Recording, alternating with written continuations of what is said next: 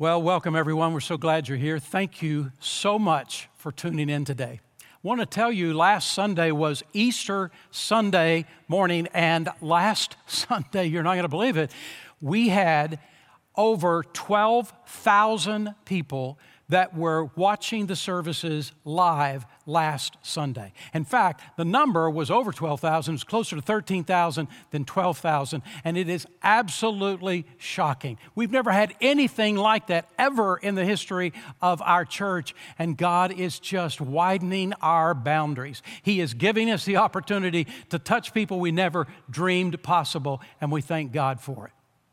Now, I'm going to ask you to be praying for some of our members. We know of 10 of our members who now have the coronavirus. 2 have just walked out of that, and they're getting well again and strong and vibrant. But there are some who have just contracted the virus this last week, and there are others in different phases along the way. And we're convinced that we don't know everybody, so it may be far many more than 10 of our members, but we're asking you to pray every single day. The very moment you wake up, we're going to ask you at that very moment, would you just say a prayer for every one of these individuals who are struggling with this virus right now.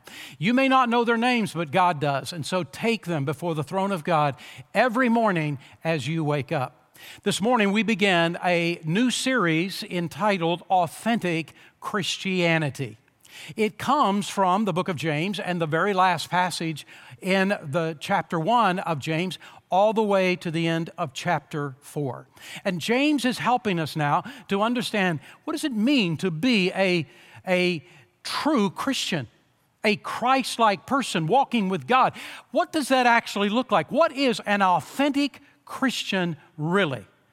What does an authentic Christian do? What is authentic Christianity in our life? And this morning, I want to talk to you about the subject of real versus fake. There was a guy who really wanted to make a difference in his neighborhood, and he decided he would go walk door to door in his neighborhood, knock on the door, ring the doorbell, and he did. He went to every single home in his neighborhood just to introduce to them about his church. Yay, God for this guy. And one of the places that he rang the doorbell with was a woman and came to the door, and he said, "Ma'am, would you allow me to tell you about my church?" And she said, "Oh my goodness, no. The religion I have right now makes me miserable. I don't want any more." That's pretty sad, isn't it? There really is a difference between real religion that is supernatural and a fake religion that is superficial. Now, we as Christians don't view Christianity as a religion. We view it as a relationship with a holy God. It is a real life change that happens in us in our relationship with God. But when James talks about Christianity with the word religion, understand he is talking about the greatest aspect of that religion could possibly be. So listen now to what he says in James chapter 1, verses 26 and 27. "If anyone thinks himself to be religious and yet does not bridle his tongue, but deceives his own heart, this man's religion is worthless. This is pure and undefiled religion in the sight of our God and Father, to visit orphans and widows in their distress, and to keep oneself unstained by the world." When God thinks about the word religion, he is thinking about life change in Christ. So how much is your life changing? What is really being transformed in your life? Well, before we dig into what James is talking about in this passage, I want to say what he is not talking about. James is not saying this is how we become a Christian. This is how we get saved, by doing these good deeds. Because James knew, just like we know, that we are saved only by the grace of Almighty God through faith in Jesus Christ alone, and nothing else that we do. This is what the Bible says in Titus chapter 3, verse 5, when he says, God saved us not because of righteous things that we have done, but because of His mercy. He saved us through the washing of rebirth and the renewal by the Holy Spirit. James is not saying, okay, here's how you become saved. This is how you go to heaven. James is already assuming all these people that he's talking to have made that profession of faith in Jesus Christ. He's really saying, now what kind of Christian are you? Are you real? Are you authentic? Or are you a fake? We have in our church 4 different generations that represent our congregation. The older of our generations are called boomers. And there's really 2 categories of boomers, 2 age groups of boomers. It really comes down to, at least right now, about those who are around age 56 and above. And then the next generation is called the Gen X generation. And it's those people who are about today around 40 years of age all the way to about 55 years of age. Now, I am just a little bit past 56, so I am a boomer. And I got to tell you, boomers are really, really good people. And then the third generation is called the Y generation, or the millennial generation. That's about around now the age of about 25 all the way to about 39. And then the last of those 4 generations are the Z generation. And that's about the age 10. Those who are around the age 10, all the way to about age 24 or 25, which means my 2 oldest grandchildren, Jude and Emily, are Z-sters. Now, I want to tell you about these millennials and these Z generations. They've not left God. They've not left Christianity. They have left phony Christianity. They have left fake Christianity. Please, don't give us a religion that is just filled with ritual but doesn't have any real life change about it. We're not interested in a religion in which you act like an angel on Sunday and you act like the devil on Monday. We're asking for something that is authentic, something that's real, something that really changes our lives, something that really helps other people. We're looking for a Christianity that genuinely loves other people. I'm going to tell you, I think these last 2 generations, if there is going to be revival that happens in America, it's going to be because of the influence of these 2 generations that are crying out to God, give us something that is authentic. And I believe God will bring revival through that kind of a commitment. So are you authentic?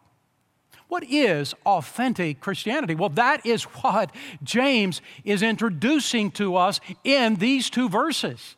And the first thing that James says to us is, we know that our Christianity is for real by how well we control our tongue.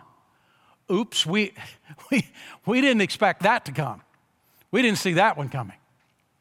But that's what he says. See in verse 26, if anyone thinks himself to be religious, yet does not bridle his tongue, but deceives his own heart, this man's religion is worthless. That's what James says in the verse. It's the very same thing that Jesus was saying in Matthew chapter 12 and verse 34 when he says, for out of the abundance of the heart, the mouth speaks. There's an old farmer saying that what is down in the well comes up in the bucket. And Jesus is essentially saying the same thing. What is in your mind and your heart, which is your mind, what is in your mind comes out of your tongue. Be careful what you allow in your mind. What that means is there's some movies we should not see. There are some websites we should not go to. There's some music we shouldn't listen to. There's some things we should not do. There are some things we should not read because they are poison to our mind. They are poison to our heart, and they change who we are and who we should be. I've been told that in the Swiss Alps that if there is a loud enough word that is spoken with the right pitch, it can actually create an avalanche. Well, I'm here to tell you that there are plenty of words that have created an avalanche of tears and judgmental spirit and angered hearts and wounded souls because of a tongue that is out of control. I've had people in every church I've pastored, and even in this church, I've had people that have said to me, look, I speak my mind. I say whatever it is I think, and I let the chips fall where they may. And they say it in such a way as though to brag. But God never told us to say everything that comes to our mind. In fact, He told us not to. He told us to bridle our tongue. And what these individuals are actually saying is, I have left a wake wherever I've been of wounded hearts and of tears and of hurt and anger because I have a tongue that is not in control. This is what Jesus is saying when Jesus says to us in Matthew chapter 12, verse 37, for by your words you'll be justified, and by your words you will be condemned. Earlier in James chapter 1, you remember he said to us, be swift to listen and slow to speak and slow to anger. Our families memorized that verse together. And now James says to us in James 1, verse 26, if someone thinks himself to be religious, you really think you're a great Christian, and yet does not bridle his tongue, but deceives his own heart, this man's religion is worthless, is fake, is phony.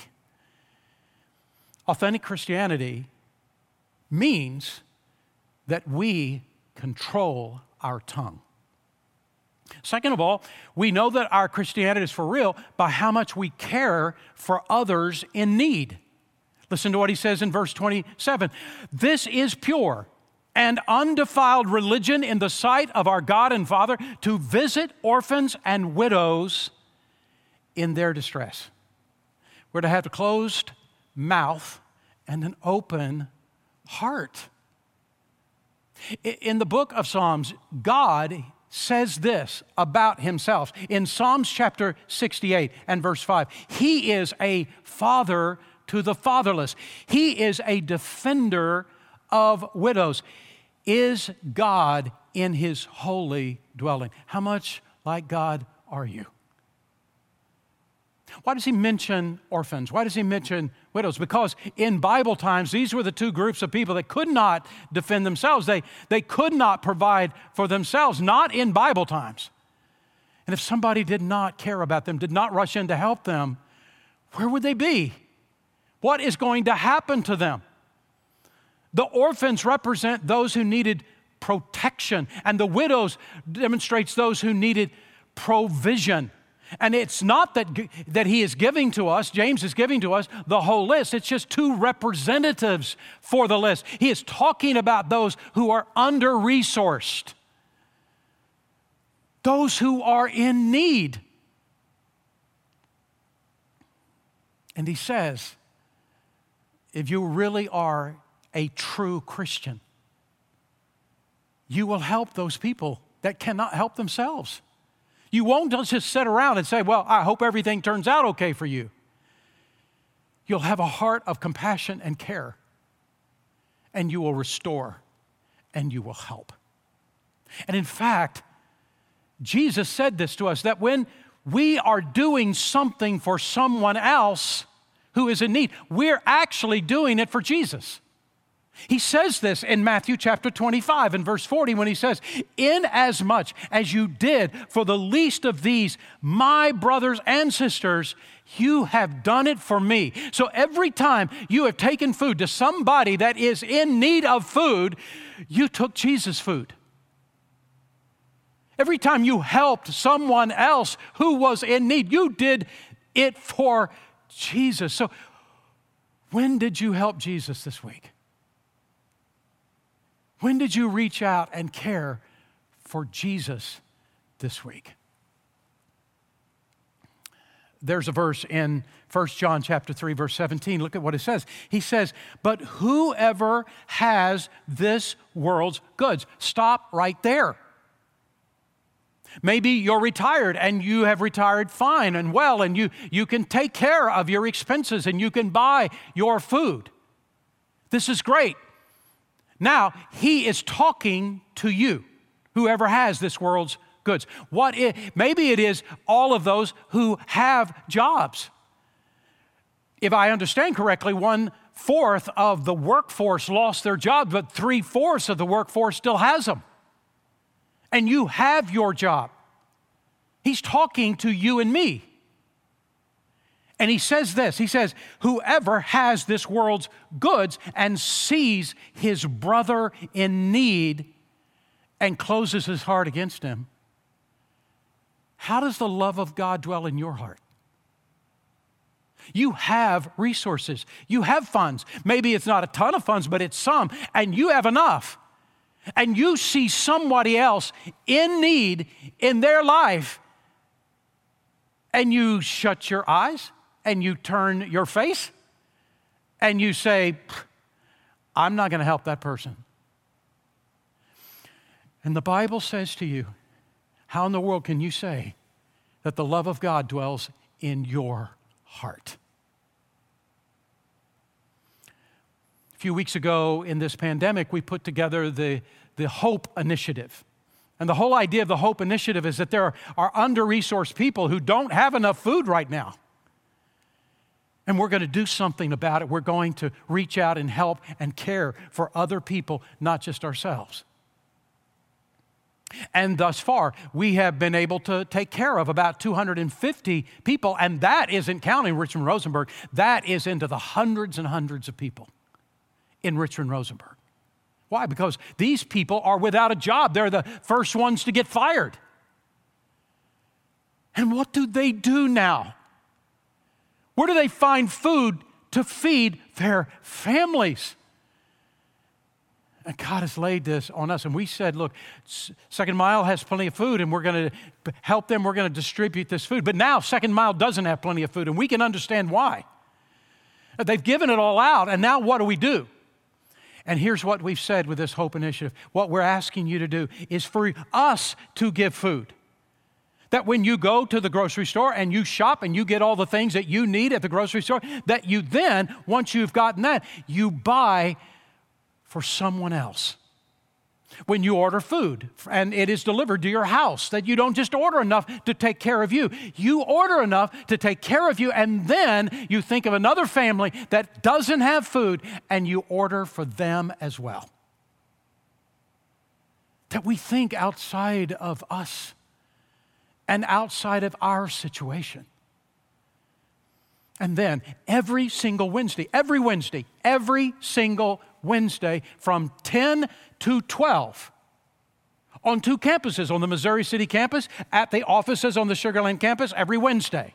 From 10 to 12, we'll have trucks that are available, and we're asking, please come, because there is a need for food. We don't have enough food. And we're asking, order food more than you need and raid your pantry, whatever you need to do, or get food and bring it.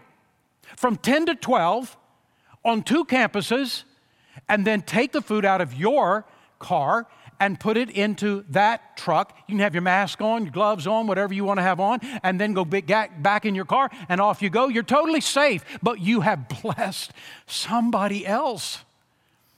And we're asking others would you volunteer? Go to the website, to the Hope Initiative. Go on the church app and then register yourself to be one of these people that will deliver food. You got to go on the website, on the church app. You got to register that you will deliver food and go and do it. We will then send you to Second Mile. That's where the food that is located. We've taken the food we collected on Wednesday there, and then you'll be given bags, and you've got an assignment, and you take the food to this family. And every time you do it, you're giving food to Jesus. That's what he said. So let me read just 2 quick stories of just 2 of these deliveries. One delivery was made to a woman named Lori. She was in quarantine, so she left. They left her items at the back of her patio and then let her know when they had dropped them off. She was so busy trying to talk to her utility companies to make payment arrangements. She had lost her job. I asked her, this person who wrote this, I asked her to give me a list of what she needed, and I was able to give some of that to the first week, and I said, next week I'll give you more of that list. And she was so thankful for everything that she could get and sent us a wonderful message after we had dropped some things off. And I sent her the link to watch church online at Sugar Creek Baptist Church.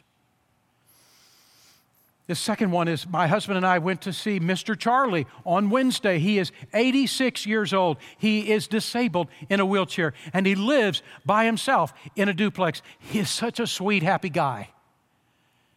He said he rides his scooter to a nearby church or he watches on TV, and he was very thankful for the food, and he encouraged us to come back. And I handed him the 3 Circles tract. It's a gospel tract that we use that shares with a person how they can know Christ as Savior. But he can't read. And he can't hear that well. So his niece came and read him the 3 Circles tract. And she said, my husband prayed over him for his health and safety. And we said, hey, we'll see you next week.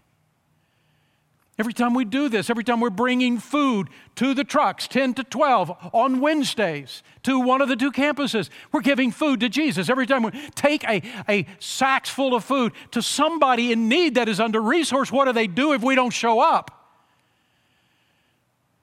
We're giving food to Jesus. Who do you know that needs? When this pandemic began, Kathy and I had built a friendship with a Latino family, and he and she do not speak much English. Their conversations don't get very far, but their children are fluent.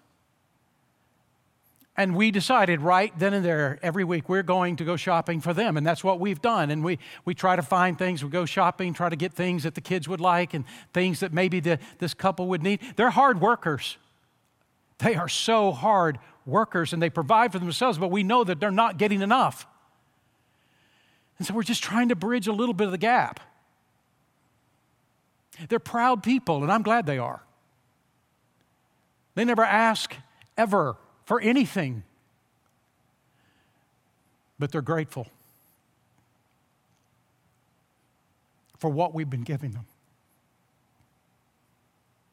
And I'm just saying to you, you and I can make a profound difference in this moment, doing what Jesus told us to do, to care for other people, to give, to meet their needs. And I'm going to tell you, these people in Richmond-Rosenberg, these Latino families who don't have jobs, that have been cut out of jobs, and they want to work, but they don't have enough to get by, and we're coming and we're giving them food and we're helping them. I'm going to tell you, when Richmond-Rosenberg launches, these individuals are going to come to our church and they're going to hear the gospel of Jesus Christ and give their heart to Christ, and this is our moment to care. To care for somebody who's in need. And I'm asking you, just like the scripture says in 1 John, how can we see someone in need and turn our heart and say we don't see them? How in the world could we say that the love of God dwells in us?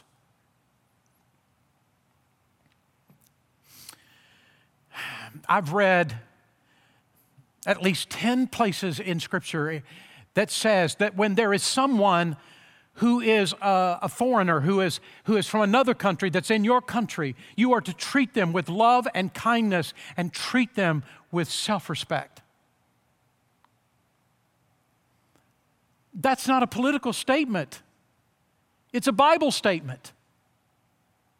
Whoever it is that we find that is in this country, that we are to treat them with love and kindness and self-respect and care for them. It is a Bible statement. And what a great moment for us to do this now. The truth is, our willingness to love and help those who are hurting, no matter who they are, is an evidence that our Christianity is real. Now, I want to make a balancing statement. If there are people who don't work because they don't want to work, but they could work, and don't try to take care of themselves, but they should, and they could, who don't spend their money wisely, who don't take care of their own responsibilities. 1 Thessalonians chapter 5 says, don't feed them. Don't give them any food. They'll get hungry enough and they will straighten up their lives. But if they are trying and they can't make it, it is our moment to show them the love of Jesus Christ. And this is part of the reason that we are now, this weekend, opening up to all of the members of our church and those who have been visiting our church for quite a while, to say to you, if you've lost your job, we want to do our very best as a church to help you. We don't have unlimited funds. We have very limited funds. We can't take care of all the needs, but we want to help as much as we can help. Members of our church and those who've been coming to our church for a long time, we want to help. We can't help everybody, but we can help our own. And so here's what we're asking. There is, right on the website, you can go to that link on our church's website that, can we help you? We're here for you financially. You can click that, and there is a list of qualifications, of responsibilities. And then there is a place where you can sign up. Or on the church app, you can see it right there. And you can go through what are the requirements. There is a group of volunteer leaders in our church and some pastors in our church that got together for the last 2 weeks, have put together all of the list of qualifications, what the requirements, and we're going to follow that list. But if you meet that, we want to help you. We've got limited funds, not unlimited funds, but we want to help as much as we can help and be Christ for you, be a help for you today. One of the ways in which we demonstrate authentic Christianity is that we help other people in need. The third is this. He says authentic Christianity helps others that are in need, but then I know that my Christianity is for real by how purely I live my life. Notice what he says in verse 27. This is pure and undefiled religion in the sight of our God and Father, to visit the orphans and widows in their distress, and to keep oneself unstained by the world. That phrase, unstained, is simply an English word that translates out in English to stay clean. God has told us, I don't want you to look like an angel on Sunday and live like the devil on Monday. I want you to stay clean. This verse is talking about being different from the world, sort of like a submarine in the ocean. A submarine in the ocean is in the water, but not of the water. Because if that submarine becomes of the water, it ceases to serve its purpose and it dies. And in the same way, us. We are to be in the world, but not of the world. We're to be different from the world, because if we become like the world, we cease to serve our purpose for the name of Jesus Christ. We are deterrent for people coming to know Christ instead of helping others to know Jesus. No, the Bible tells us in 2 Corinthians chapter 6, verse 16, what agreement is there between the temple of God and idols? For we are the temple of the living God. Not the buildings that we go to for church. Our bodies are the temple of the Holy Spirit of God. As God has said, I will live with them and walk among them, and I will be their God, and they will be my people. Therefore, you come out from among them, meaning the world. Come out from among the world and be separate, says the Lord. What he means is that there are some movies we shouldn't go to, that there are some websites we shouldn't go to, there are some music we shouldn't listen to, there are some things we shouldn't do. We're to be different. That's what it means to be salt and life. It means that we are different from the world, and if we're not different from the world looks at us as being fake and phony. What do you have to say to me? I've had people that say, well, give me a list of all these things I'm not to do or not to say or not to go to. Well, that's the fastest way for me to become a Pharisee. No, you make a list. And here it is. What is it that keeps us away from God? That's what we need to push away from our life. There was a guy who was a hiker, and he was out hiking out in the clear area, and all of a sudden he saw what he was just stunned by, a magnificent moment in which this huge eagle just suddenly lifts up off of the ground, comes down, grabs something, lifts up, and he grabs a weasel. And this huge eagle is flying with his claws into this weasel, and he's taking the weasel back to his nest to kill it and eat it. And this guy is just watching this whole flight, and all of a sudden the flight stops. And then the eagle and the weasel drop like a rock, and they die on impact. This guy thought, what in the world has just happened? And it was close enough that he went over to look, and he saw there was the dead weasel, there was the dead eagle. And then he saw what had happened. The whole time the eagle is taking the weasel to the nest to kill it and eat it, the weasel is eating the eagle and finally gets to the eagle's heart and kills what was going to kill him. What is it that you have compromised in your life with? What is it that you have allowed to come in your heart, and it is eating your heart out? It is destroying you. It's poisoning your mind and your heart and your life. God says, no, you got to be separate. You got to push away that which is destroying you, and you've got to cling to me. What is happening in your life right now? What is pushing you away from God? What is keeping you from being an authentic Christian? The world is not tired of Christianity. The world is tired of phony Christianity.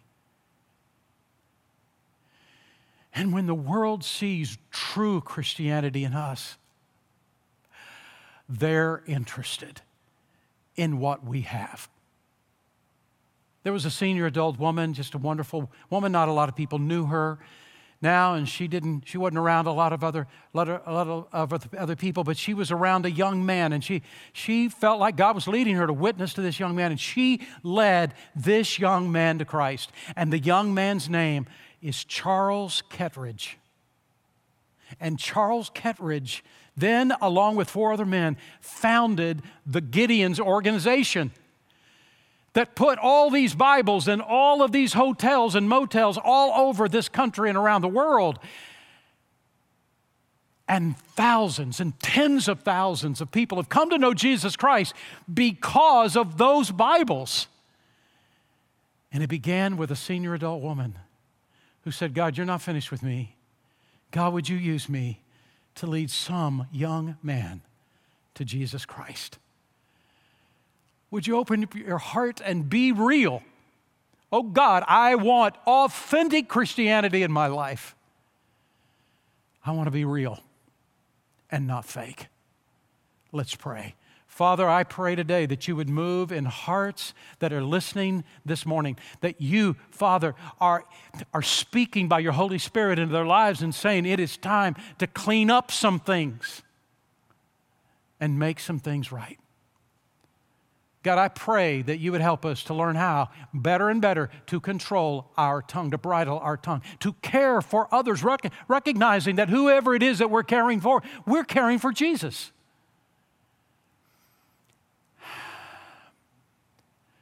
To not turn a blind eye, but be a help. And Father, to live for you. We're not perfect, but we can be authentic. Oh God, use us. We pray in the hearts and lives of others. In Jesus' name, amen. Amen. Thank you so much for being here today. I'm so grateful that you're a part of this service. You know, you can tell someone else about the service. They can catch a rebroadcast, and I wish you would.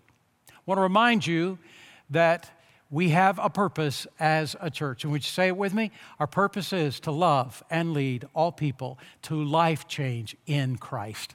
God bless you. Have an awesome week, and I'll see you back next Sunday.